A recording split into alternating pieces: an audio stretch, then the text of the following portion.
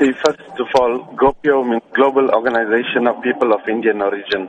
Now, the GOPIO Business Summit is scheduled to take place in South Africa on the 19th, 20th, and the 21st of May. People of Indian origin, especially businessmen across the globe, together, who are part of GOPIO International, host these conventions every year in different parts of the globe. What is the summit intended to do? The summit particularly has been called because we see the plight of our economy throughout Africa.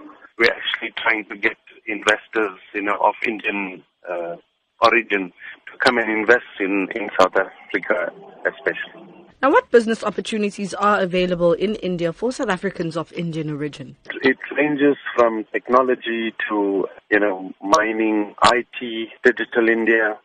Then you have micro business developments in terms of biotechnology. There's a vast sector of business opportunities that India has to offer. And especially people of Indian origin, wherever they have settled outside India, they have excelled in various fields so that we envisage to utilize their skills to come and share these knowledges amongst our people in South Africa.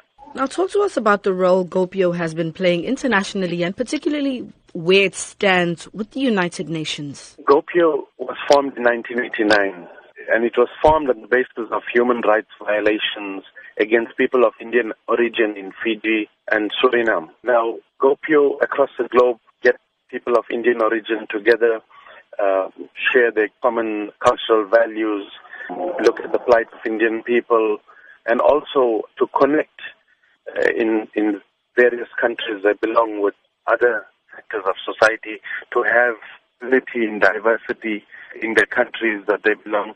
And here in South Africa, GOPIO is well established. We have chapters in Lenasia, in Johannesburg, in Durban, in Cape Town.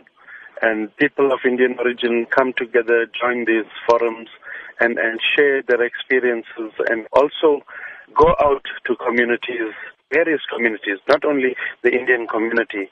Like this business summit that is taking place, it is for all citizens of the country.